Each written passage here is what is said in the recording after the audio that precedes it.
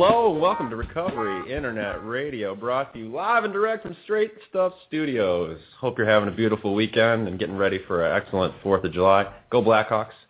Yeah. Go on, Blackhawks. Yeah. Well, hey, we haven't been on since last Sunday, so, had to throw that out there. All right. Hey, this is episode number 75 in our just over a year of broadcasting here, and, thanks for joining us again tonight here on Sunday at 8 p.m. and every Sunday at 8 p.m.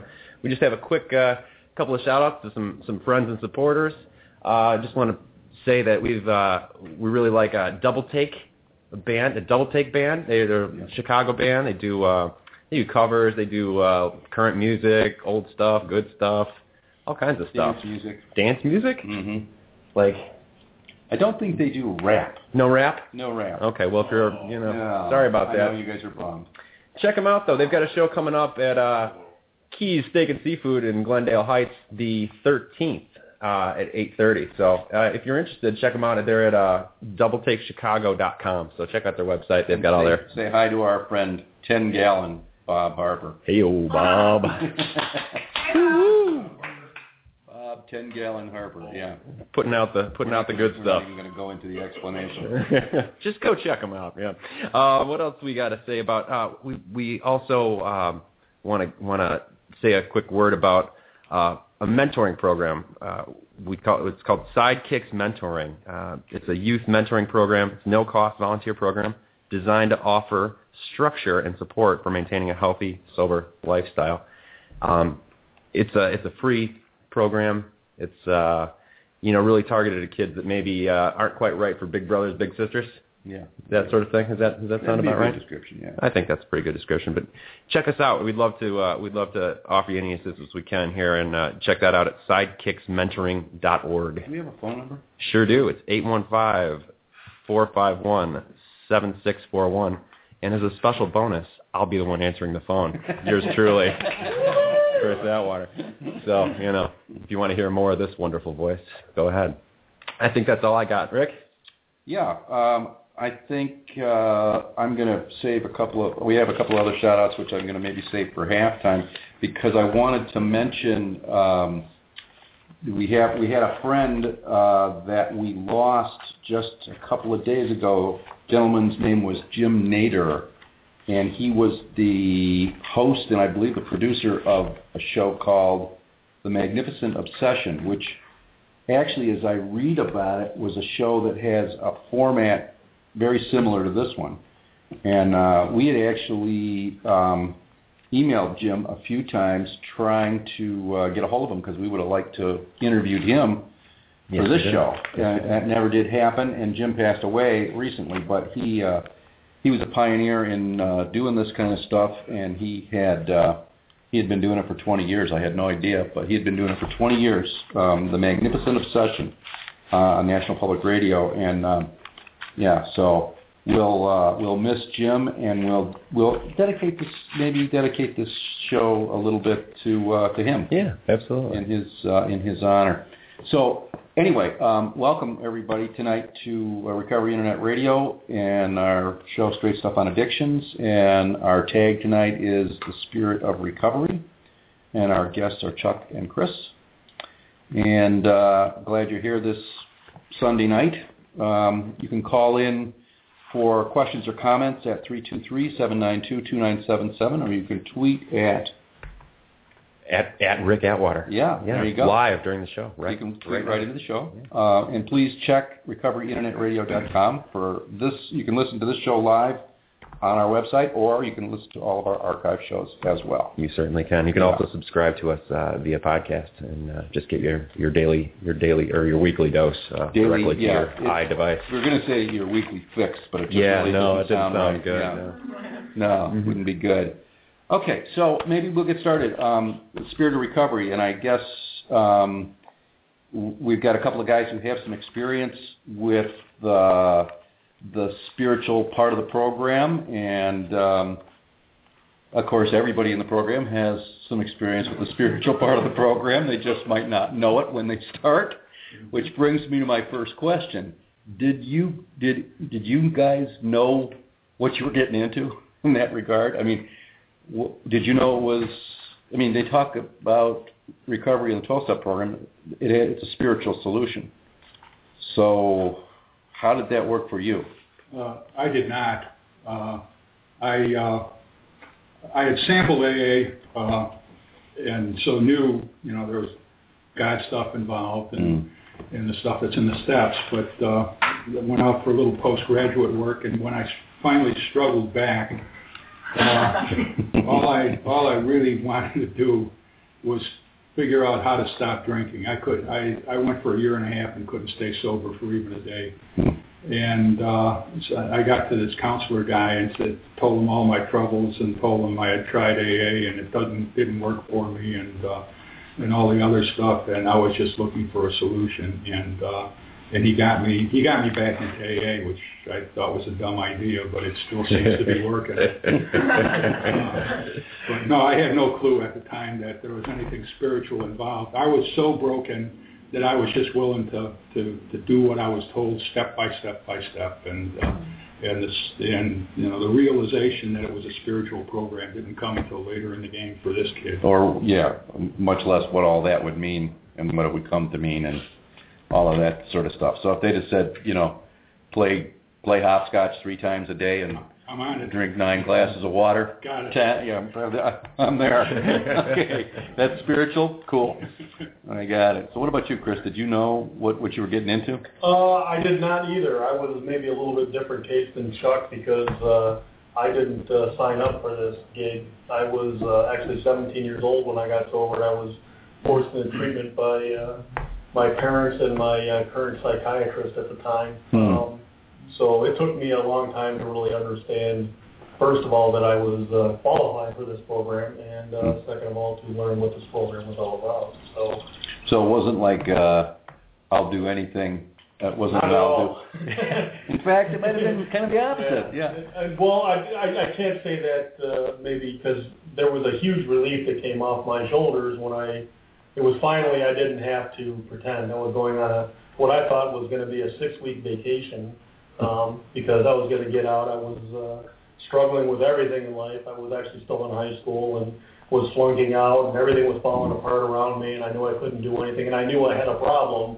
I just didn't understand anything about that problem and the fact that what the extent of that problem was. So it wasn't quite. No, I didn't walk in here thinking I was going to find God. So you didn't? No. Okay. I didn't even walk in here thinking I was going to stop drinking. So, that was a surprise too? I thought that was going to be temporary. Bummer.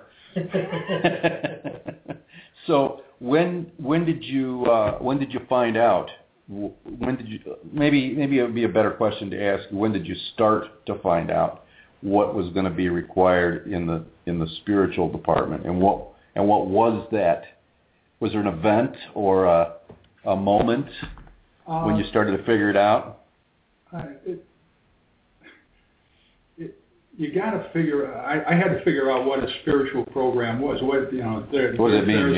There's an appendix in the back of the big book that tells us what a spiritual experience is, and there's a lot of mystery involved in that. You read some of the stories and the old stories in the big book, and there were a lot of burning bushes and that sort of thing, and I sure didn't see any of those coming up in my life. But I cheated a little and took a glance at that appendix before coming down here, and it talks about just a personality change, a profound personality change that allows us to beat the drinking problem. We come up with a different approach to life, and I guess I started seeing different approach to life in little bits and chunks. The stuff that was such a problem to me when I couldn't stop drinking for even a day turned out to be interesting background and challenges after I was sober for a while, and just a different approach to life. You see something coming down the pike, and it's not suddenly something that's going to crush you. It's you don't have to walk around continually paranoid. You just wind up living life, and that's all part, I think, of the spiritual experiences they talk about it in there. Just a different way of looking at life, and that came slow but sure. But and it's still developing even today. I got some areas that need to be worked on. Mm-hmm. Yeah, I'm sure we'll get to that. So, is there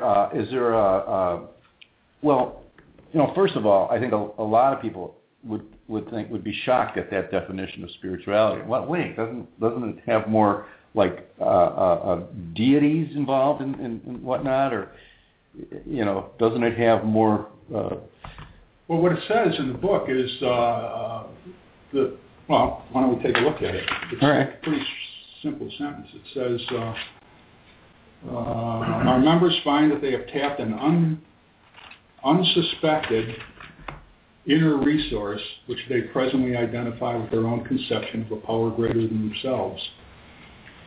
And that's kind of how it was for me. I'm a willpower-driven kind of guy, and I couldn't stop drinking for a day. I mean, and I got here and started doing play hopscotch, and there it was, a day, 2 days, 3 days.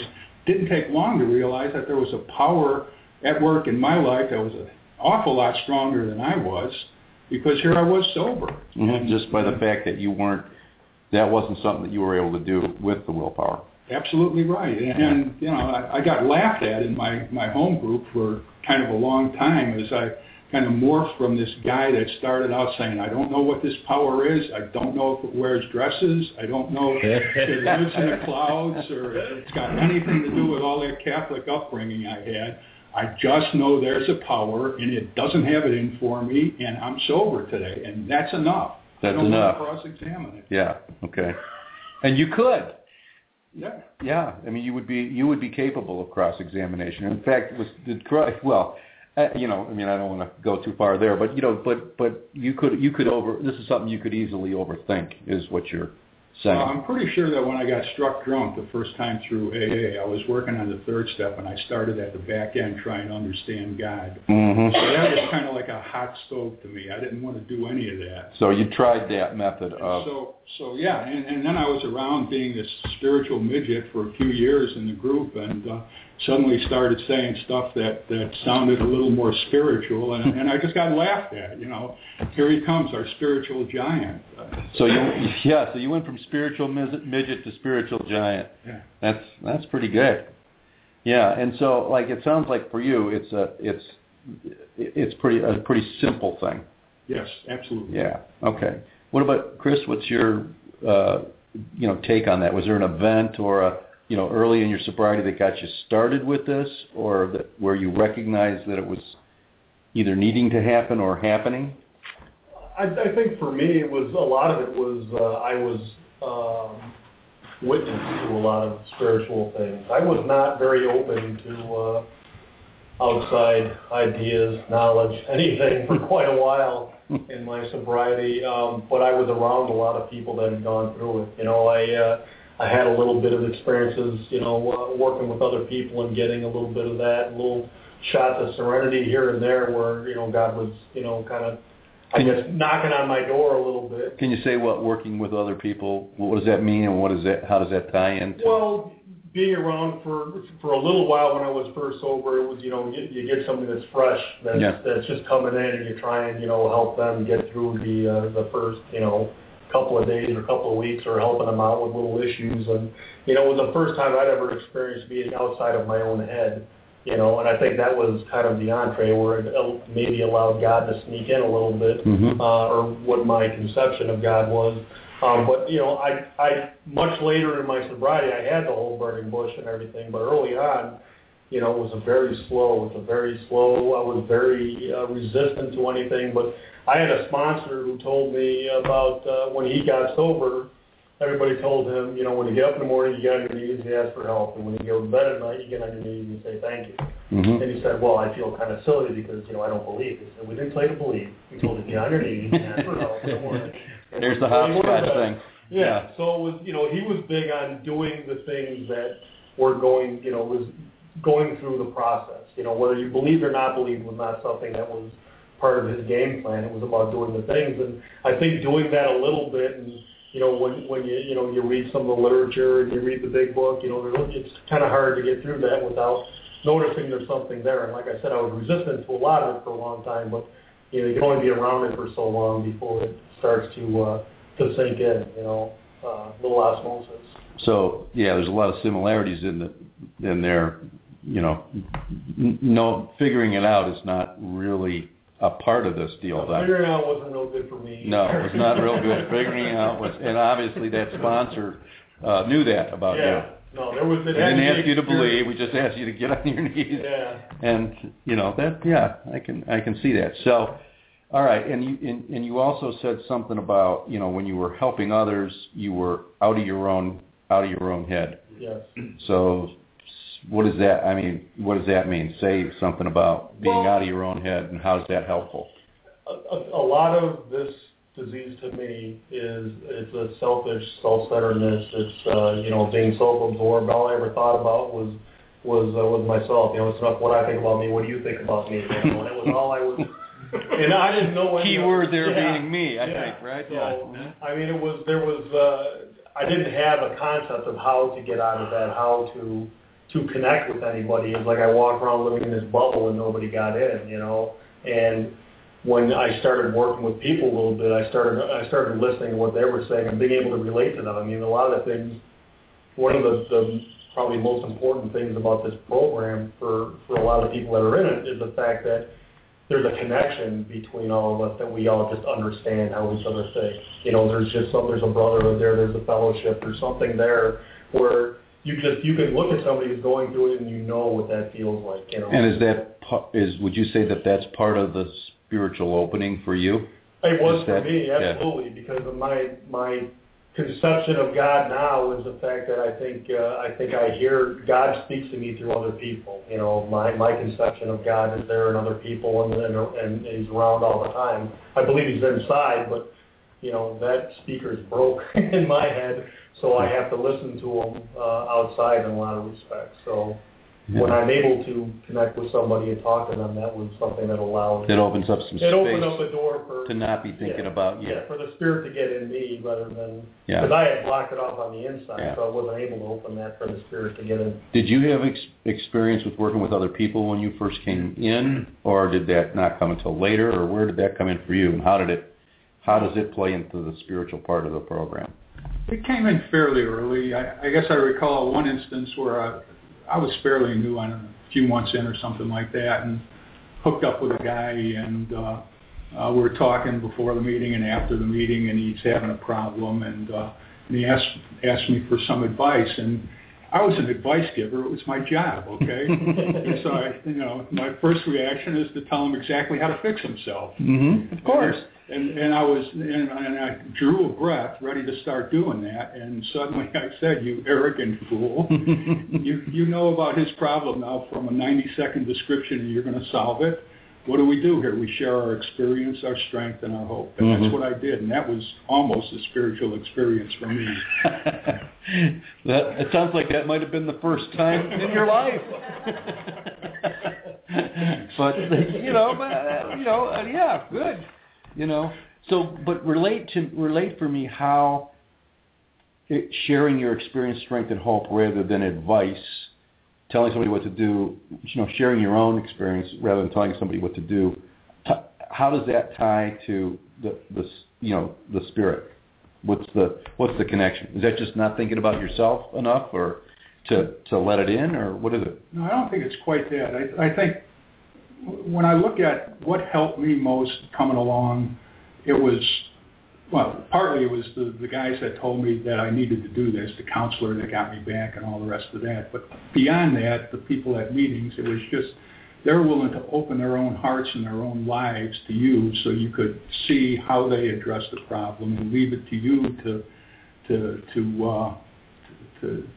to work it into your own life. And that's the kind of non-arrogant approach that I guess I feel like I'm kind of an arrogant. This is the way now. Let's quit screwing around. Do it. Let's get done. Right. And it's a step in the direction of humility that takes me to only this is what worked for me.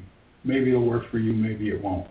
So it's a step. So there's the humility, which is then there's a part there's some piece of that's you have to be humble enough to let the spirit in, I guess, or your spirituality. Yeah. So that's part of it. And then also you were saying that other people were sharing with you and in that way. Mm-hmm. And that sounds loving. Yes. If I could go, way out on a limb and use that word, but it sounds loving. You know what I mean? That's right. I mean, Chris said, he spent his time thinking about him. I think that's a typical MO of people with alcoholism coming in. Yeah. And to learn that there are other people in the world and that they have to fit in too. Mm-hmm. I mean, it's hard for some of us, like me, to even take help when somebody offers something. My first reaction is, no, I'm fine. Don't worry about it. I'll take care of it. Yeah. But when a guy wants to give you something, and you'd rather be doing something else, but you say, "Oh, thank you," because there's some relationship there. There's some brotherhood. It's all part of we're all God's kids playing in this game together. That's what I've come to learn anyway. And I don't know if I knew it back then, but I was starting to learn those lessons. Yeah. So you were becoming a part of. That's a good way to look at it. Yeah. And do you think most alcoholics tend to be the lone wolf sorts? In my experience, certainly me. There's lone wolf, but there's also hostage takers. Hostage takers? Yeah. What is that? Well, it's just, we drag people into our little morass of horribleness. Yeah. So right. I'd rather be alone, but if I've got to be with somebody, I want you to be miserable. I used to make my sister sit with me while I drank, cause she didn't want to be there. She didn't really care. And she wasn't doing anything, but I'd make her sit there while I drank. So you wouldn't be lonely? I guess. I'm not sure what it was. I guess it was just I didn't want to drink alone. I mean, eventually I started drinking alone because it was too hard to find, and I wasn't going to drink alone. But I think you pull it in. I mean, that's probably a whole other discussion. But Chuck hit on the whole thing for me is the whole humility thing. And when you said, they just talk about being, when I came in here, I was apart from, and then you come in here long enough, you're a part of something. And I think that there's an empathy when you're working with other people that I'd never experienced before. Nobody could ever understand me. Nobody could ever think what I thought and experience what I experienced and things like that. When I came in here and I started talking to other people, I started realizing I know what they feel. Mm-hmm. And therefore, after a while, I got to the understanding, maybe they understand what I feel. Yeah. So I think there's a whole connection there. That was just very spiritual in nature because it was never there before. And I suppose if you become part of then that opens the door for you to become part of something bigger than that and bigger than that and so on and so forth. And the term spiritually bankrupt. Can we talk about that for a minute?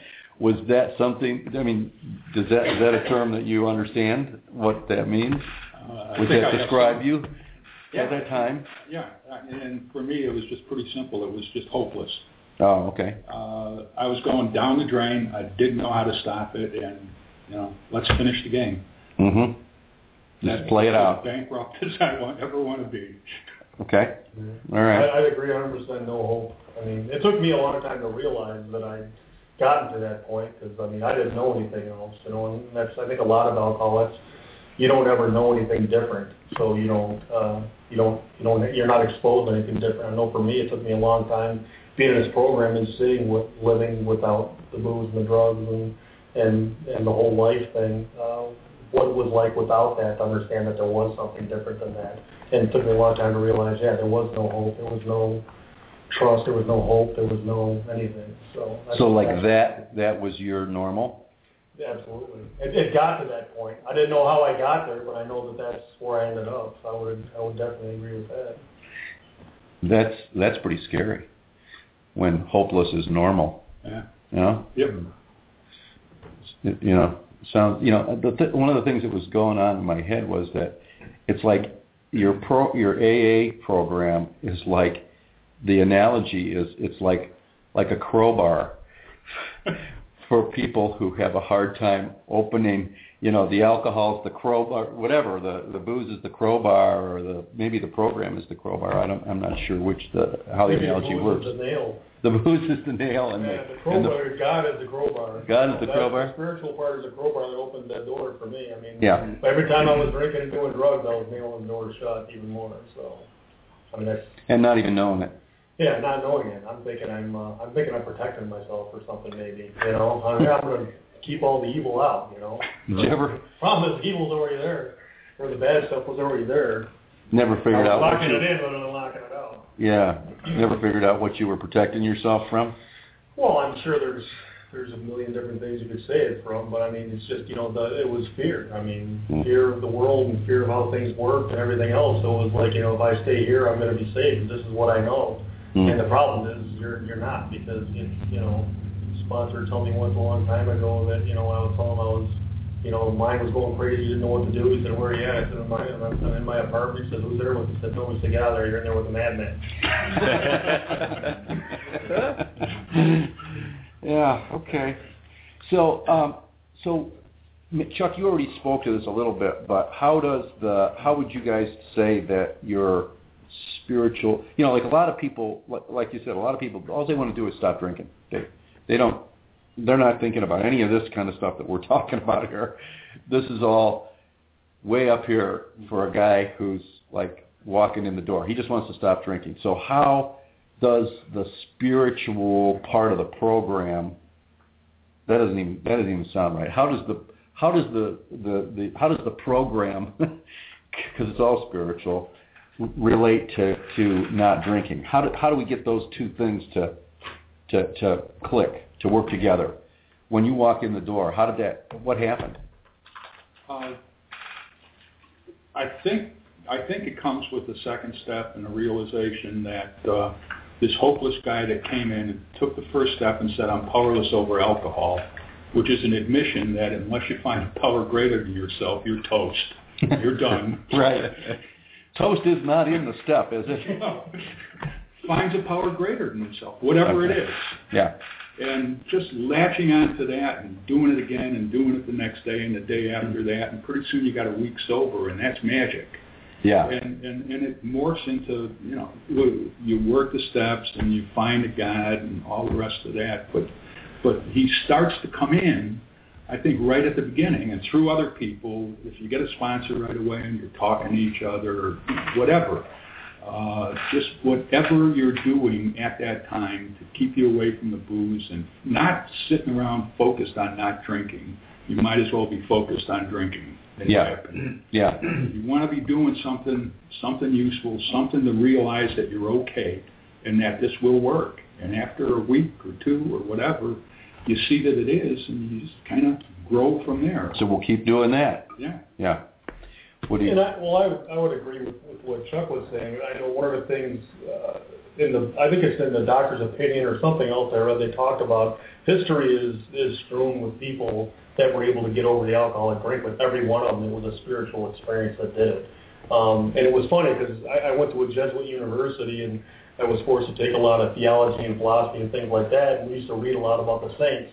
And you read stuff like St. Augustine, they were all drunks. I mean, were these guys drunk and a drug addict and everything else? They did everything they could, but they had this massive psychic change. Mm-hmm. This God came out and touched them, and they changed everything. I mean, I don't know for sure he was drinking wine, but you read, his confessions, and he's got a lot of good ones in there. And that's the only thing that's ever been able to cure alcoholism, as far as I'm aware, that's actually documented, has been a psychic change, related to a spiritual experience. Mm-hmm. So, I mean, I think, that's the one thing we have to have. I mean, and it's I didn't come in here seeking that, and it wasn't something that came right away, but it was something that I eventually came to understand and I guess embrace to a certain extent. And I think everybody that I know that's I guess worked the program successfully for a long period of time has, to one degree or another, and embrace that as well. So it grew on you. Yeah. Well, I think what we'll do is we'll take a break and maybe get a fly swatter or something. You guys are driving me crazy. Yeah, if there's any slight pauses in the conversation, there's a swat going on. I don't want to swat him because it'll come through the mic. But anyway, you'll have your chance right about now. We're going to take five. We're going to listen to it. You know, I think we were just kind of joking around about maybe playing this, and you know what? It's going to happen now. So, what are we playing? Well, this is for those of you that remember George Thorogood and the Destroyers singing "One Bourbon, One Shot, and One Beer." Okay. We got the 8.5 minute version, but I think we might trim it down a little bit. Okay, so, we'll give it about 5. Thanks for listening. We'll be back with you in 5. Good first.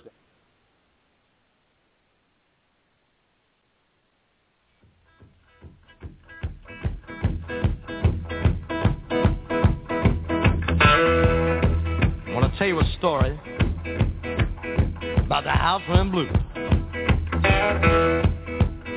I come home one Friday, had to tell the landlady I done lost my job. She said, that don't confront me, as long as I get my money next Friday. Now next Friday I come, I didn't get the rent, and out the door I went.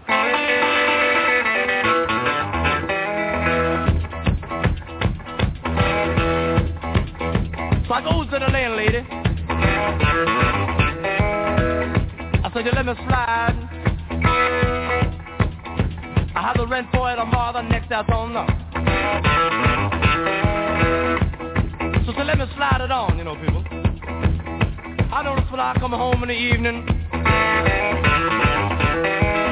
she ain't got nothing nice to say to me. But for 5 years, she was so nice. Lord, she was lovey-dovey. I come home one particular evening. The landlady said, you got the rent money yet? I said, no. Can't find no job. Therefore, I ain't got no money to pay the rent. She said, I don't believe you're trying to find no job. Said, I seen you today. You were standing on a corner, leaning up against a post. I said, but I'm tired. I've been walking all day. She said, that don't confront me, long as I get my money next Friday.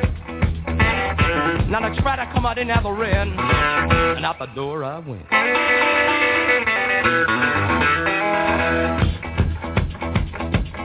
So I go down the street, down to my good friend's house. I said, look, man, I'm outdoors, you know. Can I stay with you maybe a couple of days? He said, let me go and ask my wife. He come out of the house, I could see his face. I know there was no. He said, I don't know, man. She kind of funny, you know. I said, I know. Everybody funny. Now you for that too. So I go back home. I tell the landlady, I got a job. I'm gonna pay the rent. She said, yeah. I said, oh yeah. And then she was so nice.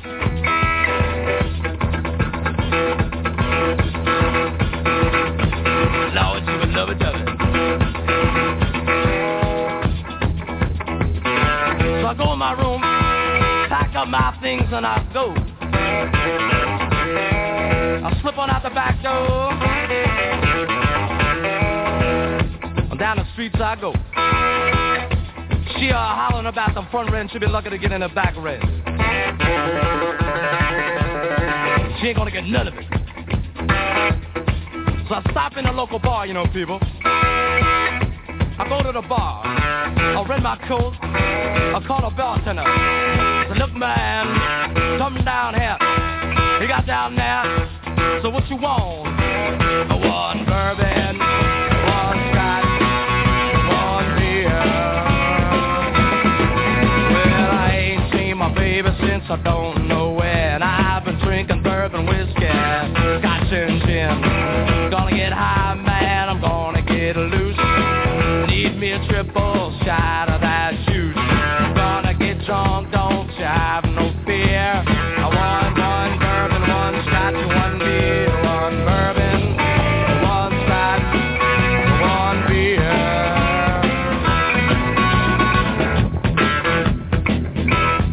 But I'm sitting now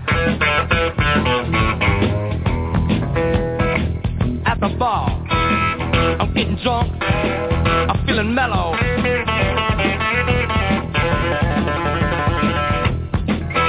I'm drinking bourbon. I'm drinking scotch. I'm drinking beer. Look down the bar. Here comes the bartender. Look mad. Come down here. So what you want? One bourbon, one scotch, one beer. No, I ain't seen my baby since the night before last. Gotta get a drink, man, I'm gonna get gas. Gonna get high, man, I ain't had enough. Need me a triple shot of that stuff. Gonna get drunk, won't you listen right here? I want one bourbon, one shot, one beer, one bourbon, one scotch, one beer. Well, all right.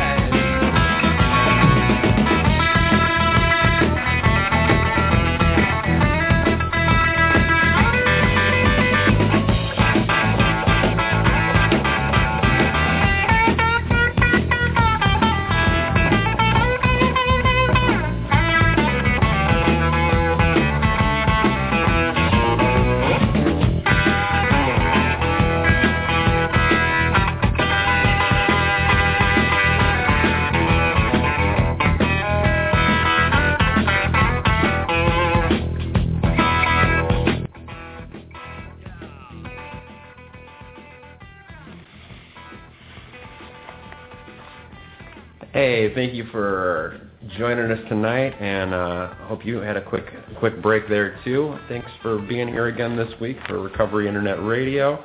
We've been talking with Chuck and Chris. What's our show this week? The Spirit of Recovery. Yeah. So if you're just joining us, we're happy to have you around, and hope you enjoy the music.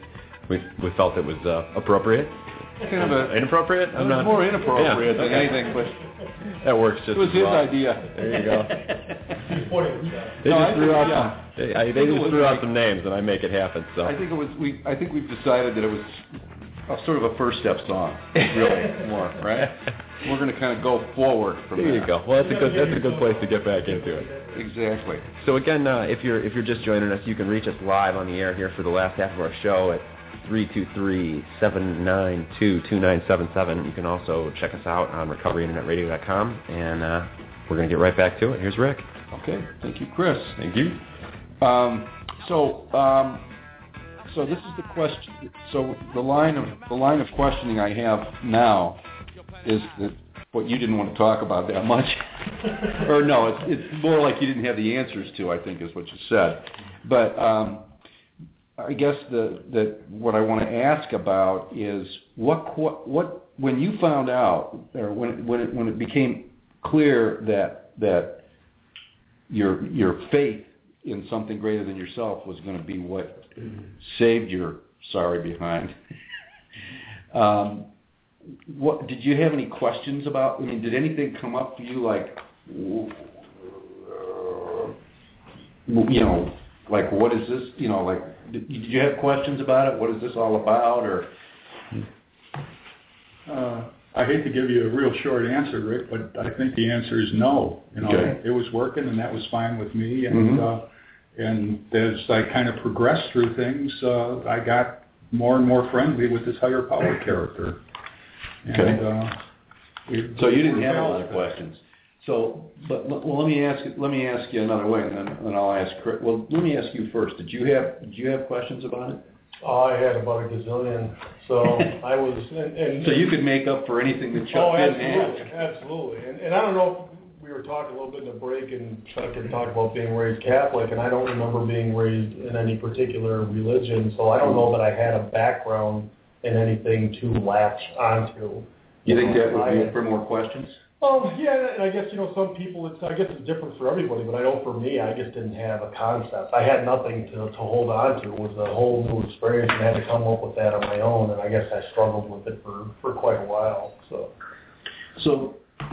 give me, like, what kind of questions did you have? Well, I mean, the whole question about religion versus spirituality, and what is God, and and then the whole thing with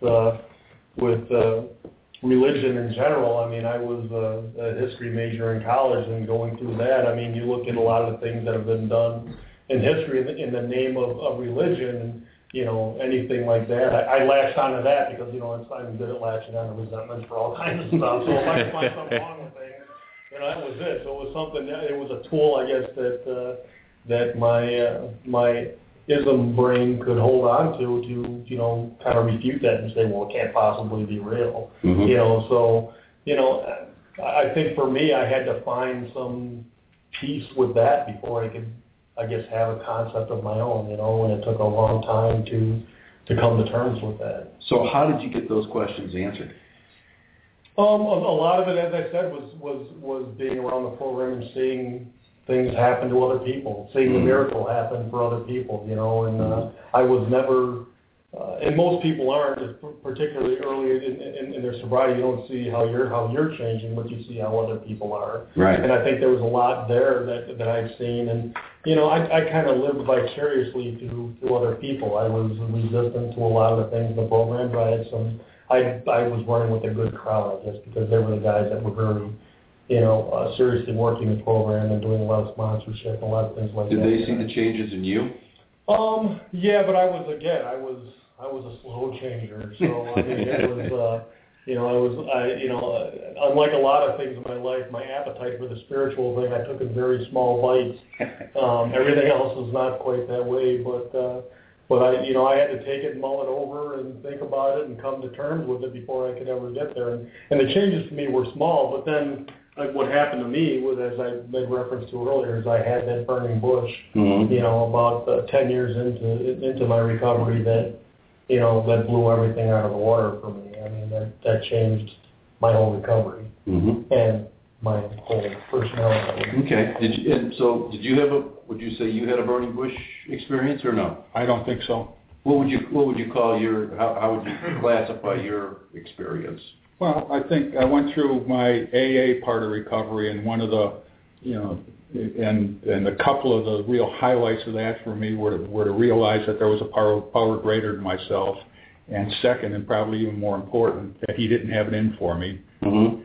And so then I just was able to kind of progress and develop some sort of relationship or even friendship with that power. Kind of stumbled around a couple of religions in the meantime. Well, we want to talk about that, but that he didn't have it out for me, did that come from your religious background? It might have. Part of it, yeah. I was raised Catholic, and we only lived a block from the church, and I did the altar boy stuff and all that. I was gonna after I finished grammar school, go off and be a priest, and my father wouldn't let me. And then I went to high school with the Christian Brothers and finished that and wanted to go off and be a Christian brother, and my father wouldn't let me. And then I went to college and learned how to drink. And I thought you were going to say, and your father wouldn't let you. And apparently he did. I just stopped going to church. It just went away that quick. And do you think that was the drinking and the church stopping going to church related, or was it just? I don't think they were related. I think it was just kind of coincidental. It was that part of your life where you're bulletproof and you're going to live forever and all the rest of that, and let's have some fun. And hard to get up on Sunday morning, too. And off you went. Yep. Yeah. And then, so that sounds like a pretty clean break from the traditional path. But do you think that was where the idea of the gotcha thing came from, or are you not sure? I guess I didn't answer that part of your question, Rick. Catholic education back then was pretty much God's keeping score about all the bad things you did, and it's punishing God and all the rest of that. And then I finally just let the whole thing go. So I figure, if there's a place in hell, it's for me. And a chair with your name on it. Let's get on with it. And so Right. So yeah, I grew up with kind of a punishing God, and found one in AA that didn't have it in for me. So I was willing to talk to him. Yeah, it's interesting to me how somehow that got turned, how that one got left behind and the other one showed up. I think it was just, when I was at my lowest and couldn't get a day sober, and this power came into my life, and then I had two. Mm-hmm. It was, that was just, I don't know how it happened. I didn't want to analyze anything about it. I just knew there was a good power out there, and we were okay with each other. And you didn't need to know any more than that. That's right. Yeah. In fact, it sounds like you didn't want to know anything. You're absolutely right. Because that didn't work the first time. Yep. So, and you said you did have a burning bush experience. So let's talk about that. Well, and mine was as a direct result of working with another alcoholic as well, which is why it's been kind of very important. I was about 10 years sober. I moved out of state for a job that was supposed to be this big career move that ended up not going the way I expected it to. Where I was living, I tried to get plugged into the AA program out there, but I was not very, I guess,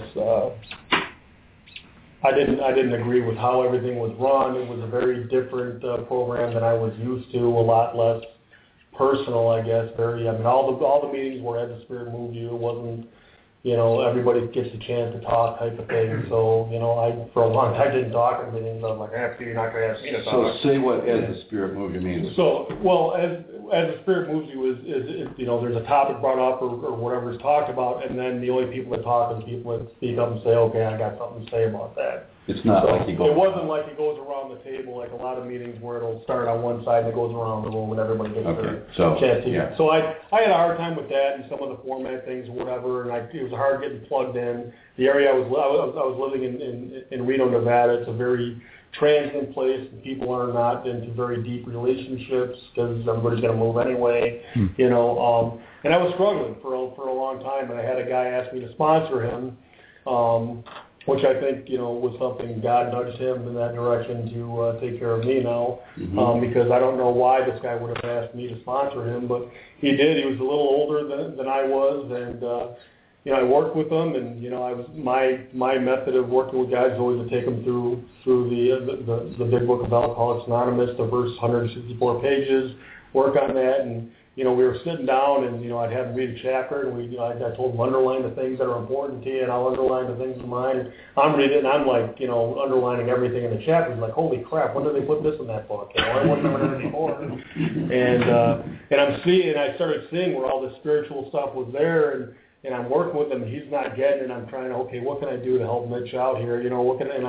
And I'm going through it, and the next thing I know, I'm on this massive spiritual high, and he's the same miserable dude that he was when he asked me to sponsor him. And it was just all of a sudden I had God, and God was in me and around all the time. Mm-hmm. I still had the same miserable job. I still didn't enjoy living out there. All the things were there, but I felt God in my heart 24/7. I mean, it was probably about for a period of several months. I know that during this time, I had come home for a visit, and I used to go to a Friday night men's group in Elmhurst where I was going at the time, and I spoke at the meeting when I came back, and my sponsor cried and said anybody that didn't believe in God and knew you before and heard you talk tonight would be absolutely convinced. Mm-hmm. And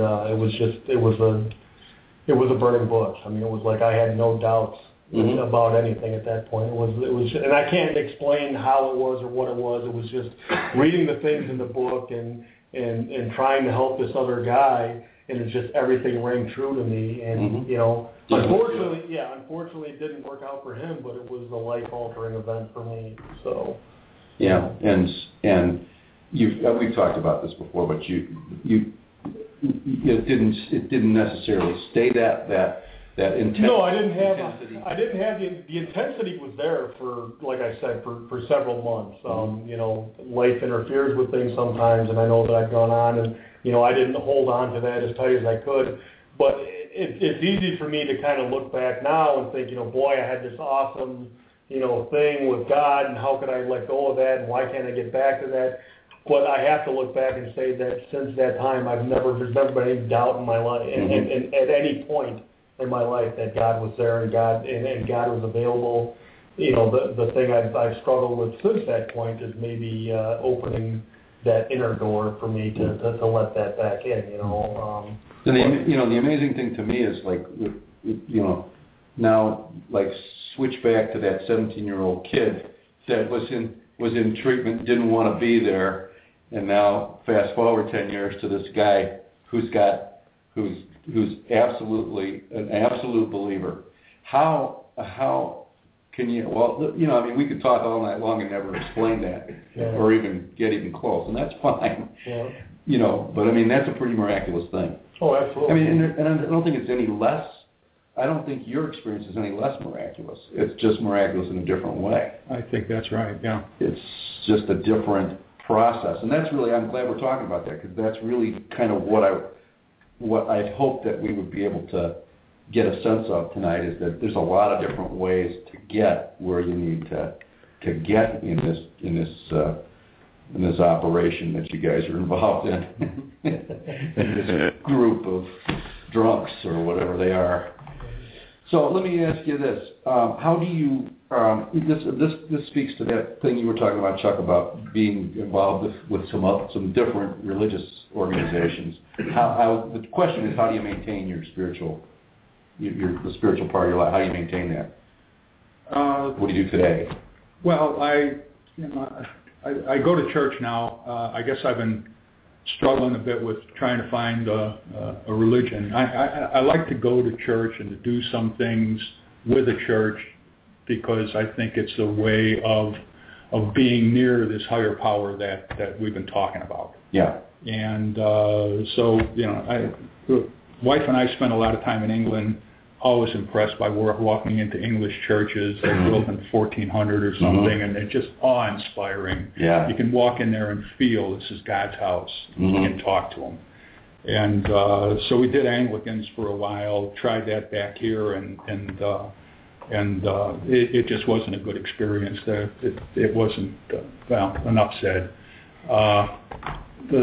The steps say we should do something about meditation in step 11. So I had the answer to that. I went and tried to learn how to meditate with the Buddhists for a while. And the Buddhist religion, not necessarily a philosophy, but the religion is very much self-centered. It's very much self-driven. You control how you build up your karma and all the rest of that stuff. And right at the outset, I went to the abbot and said, if I've got to be reliant on solely myself, I don't belong here, because that's going to kill me. I know for sure. We've been there. Yeah, done that. It doesn't work. Ran that experiment for a long time. It doesn't work. Yeah. So we came to some agreement on that, and I meditated with them for a while, and then we got bored with that. And since then, we've hooked up with the Lutherans, and they're a nice crowd. It's a real good church. There's a lot going on, a very energetic pastor, and there's a lot of things to do, and I enjoy doing some of it. And I find I'm not as much an evangelist as some of them would like me to be, but I get along. And there's some things I don't agree with, but I can do some things for other people there in the context of that church that kind of help me. And then I do a lot of stuff that is not a lot of stuff, but I do some stuff in AA. I sponsor some people. I come to things like this and go to meetings and all of that, and that keeps me kind of tuned in. And so I'm at a point, I think, in my life where I just kind of have a continuing dialogue with my higher power. I don't spend a lot of time kneeling down. I blow hot and cold on meditating and all the rest of that, but it's friendly enough that just before last Monday I was able to say, and I know you're not supposed to pray for stuff for yourself, but last Monday I just kind of raised the issue with them of, wouldn't it be nice if the Blackhawks managed to put this one away in Game 6, because we all know what a crapshoot Game 7 is. Yeah. And wouldn't it be, your way, of course, but wouldn't it be nice? And it was clearly a higher power thing. I mean, how could you, It took up to the last 30 seconds to do it. Yeah, he must have forgotten that for a while. About 2 minutes left in the game, right?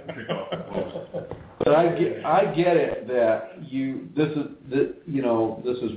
is how, I think you used the phrase stay close to, or do things with your higher power, and that's what you're. I try to do, and once in a while he slips away, and I do I kind of go off on some tangents from time to time, but if you kind of stay hooked up and try and use that moral compass as some guide to what you're doing, you ought to be okay. Mm-hmm. And no matter what religion you're in, I think that a lot of them kind of amount to sort of the same thing. You're praying to the same guy. It depends on what language you're using. So that's my take on it anyway. Okay. Convict me as a heretic. Guilty. So what's how do you stay connected? What do you do? Well, I mean, I'm obviously I didn't start with the same thing that Chuck did, but there was a long time, that I wouldn't have anything to do with religion at all. But I've actually found the last several years, I guess it's in the seeking, as I think, Chuck referenced the 11th step and seeking through prayer and meditation. It's the seeking that's important, and if I'm opening myself up to stuff, and I found myself opening myself up to stuff the last couple of years that I was never even willing to consider, years ago. I mean, years ago you mentioned, Jesus or the Bible, and I had friggin' iron doors slamming shut in my head, and I didn't listen to anything else that was said, and now I've actually found myself, kind of looking at a lot of these different things, a lot of the literature that's out there. There's a lot of things about, whether it's Christianity or books like The Shack that talk about, a guy finding, his God and, looking a little bit more stuff, infinite way things, I think it's in the seeking. I've done a little bit, I've dabbled with the Buddhism thing and the meditations, and I've dabbled with Tai Chi and different things, but I can't say that I have anything that's set in stone. But I'm looking and I'm seeking and I'm trying to make that connection on a daily basis. And that's what you're saying is the seeking is. Yeah, it's the seeking. I think that's important. I mean, that's the part that if I'm actively trying to improve that contact, that conscious contact, that further that relationship, I think is the important part. And it's sometimes a struggle and hardwired to think a certain way, I think, and I'm trying to get new software in there, but the machine only runs on certain kinds of stuff sometimes. Yeah, so need an upgrade to the operating system.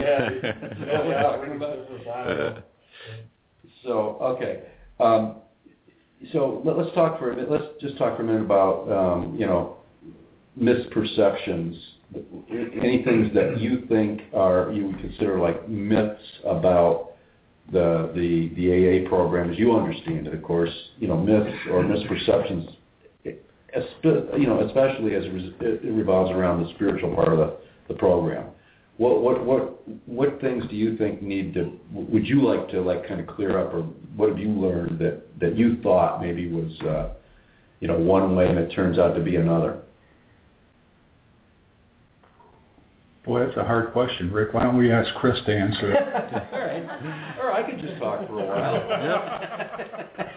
Well, I mean, obviously there's the main thing that seems to be brought out is, it's a cult, and, it's, a lot of people make the joke that, hi, Chris, or whatever, when you go to a meeting. But I think that the misconception is that it is some sort of a cult, and and AA is trying to force you to believe a certain way or anything, and that's really not the case.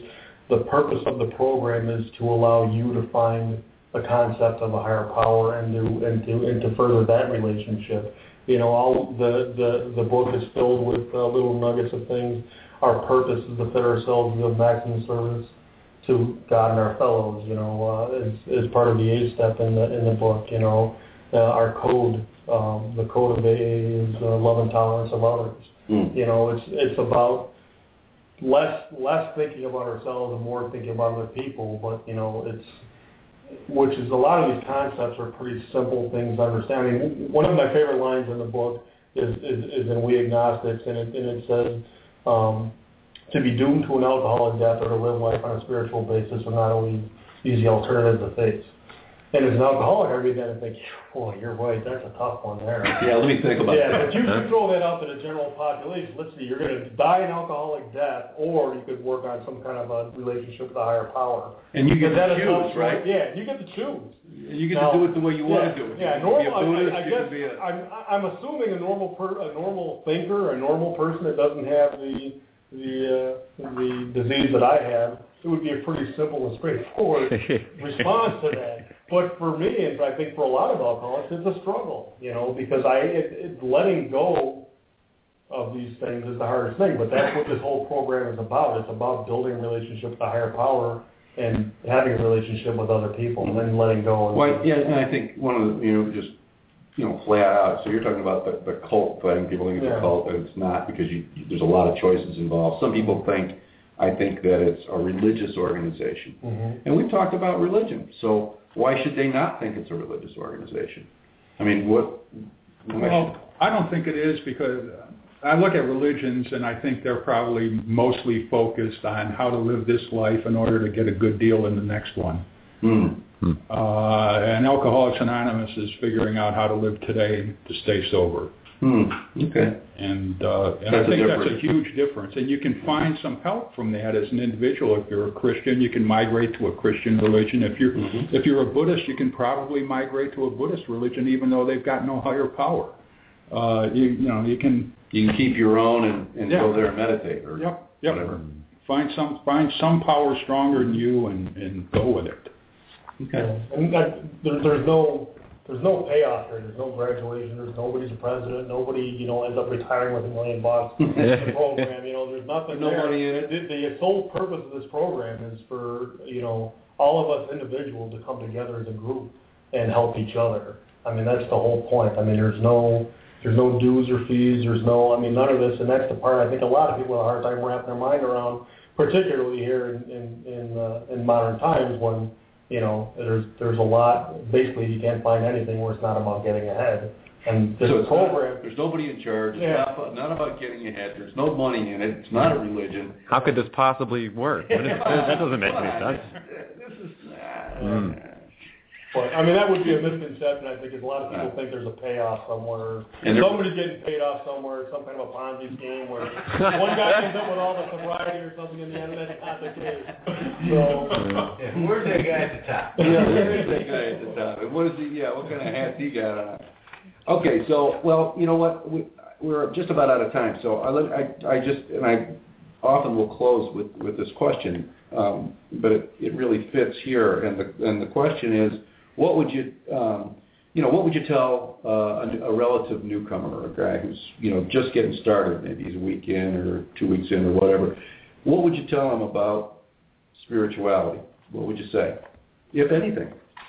I guess I don't know that I put it directly in terms of spirituality. I think if you it really depends on some measure on what the new guy is. But if he's one of these, if he's a guy like me, that's the problem solver, that's going to, I'll work this kind of thing, is to realize there is a God and you're not him, and go on from there. Yeah, just keep it simple. Yeah, there is a God and you're not him. It seems fairly easy to understand.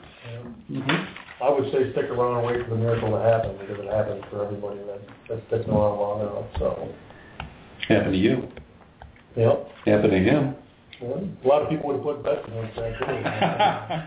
Yeah, a lot of money changed hands. Huh? Okay, well, I think we're gonna close on that note tonight, and I want to thank you guys both for coming and making this a good evening and an informative evening, I think, for a lot of people. Chuck and Chris were our guests tonight. Thanks to our listeners out there in Internet Radio land, our studio audience, our loyal studio audience. We'll email out reminders for next week's show, so if anybody out there doesn't get a reminder and wants to get one, please go to our website and sign up for our email list. Yeah, do that. It's recoveryinternetradio.com, and that's a heck of a weekly reminder. There's a lot of work goes into that. You'll like it. I want to say, there's some good pictures. Beautiful. Anyway, so please get in touch with us and sign up. We'd like that. Check recoveryinternetradio.com for all our archive shows, and we'd love to hear from you, so we know where you are. So as always, live today, love yourself and your neighbor. Together we'll trudge the happy road to destiny. We hope you enjoyed the show. See you at 8 p.m. next Sunday evening. Thank you, everybody.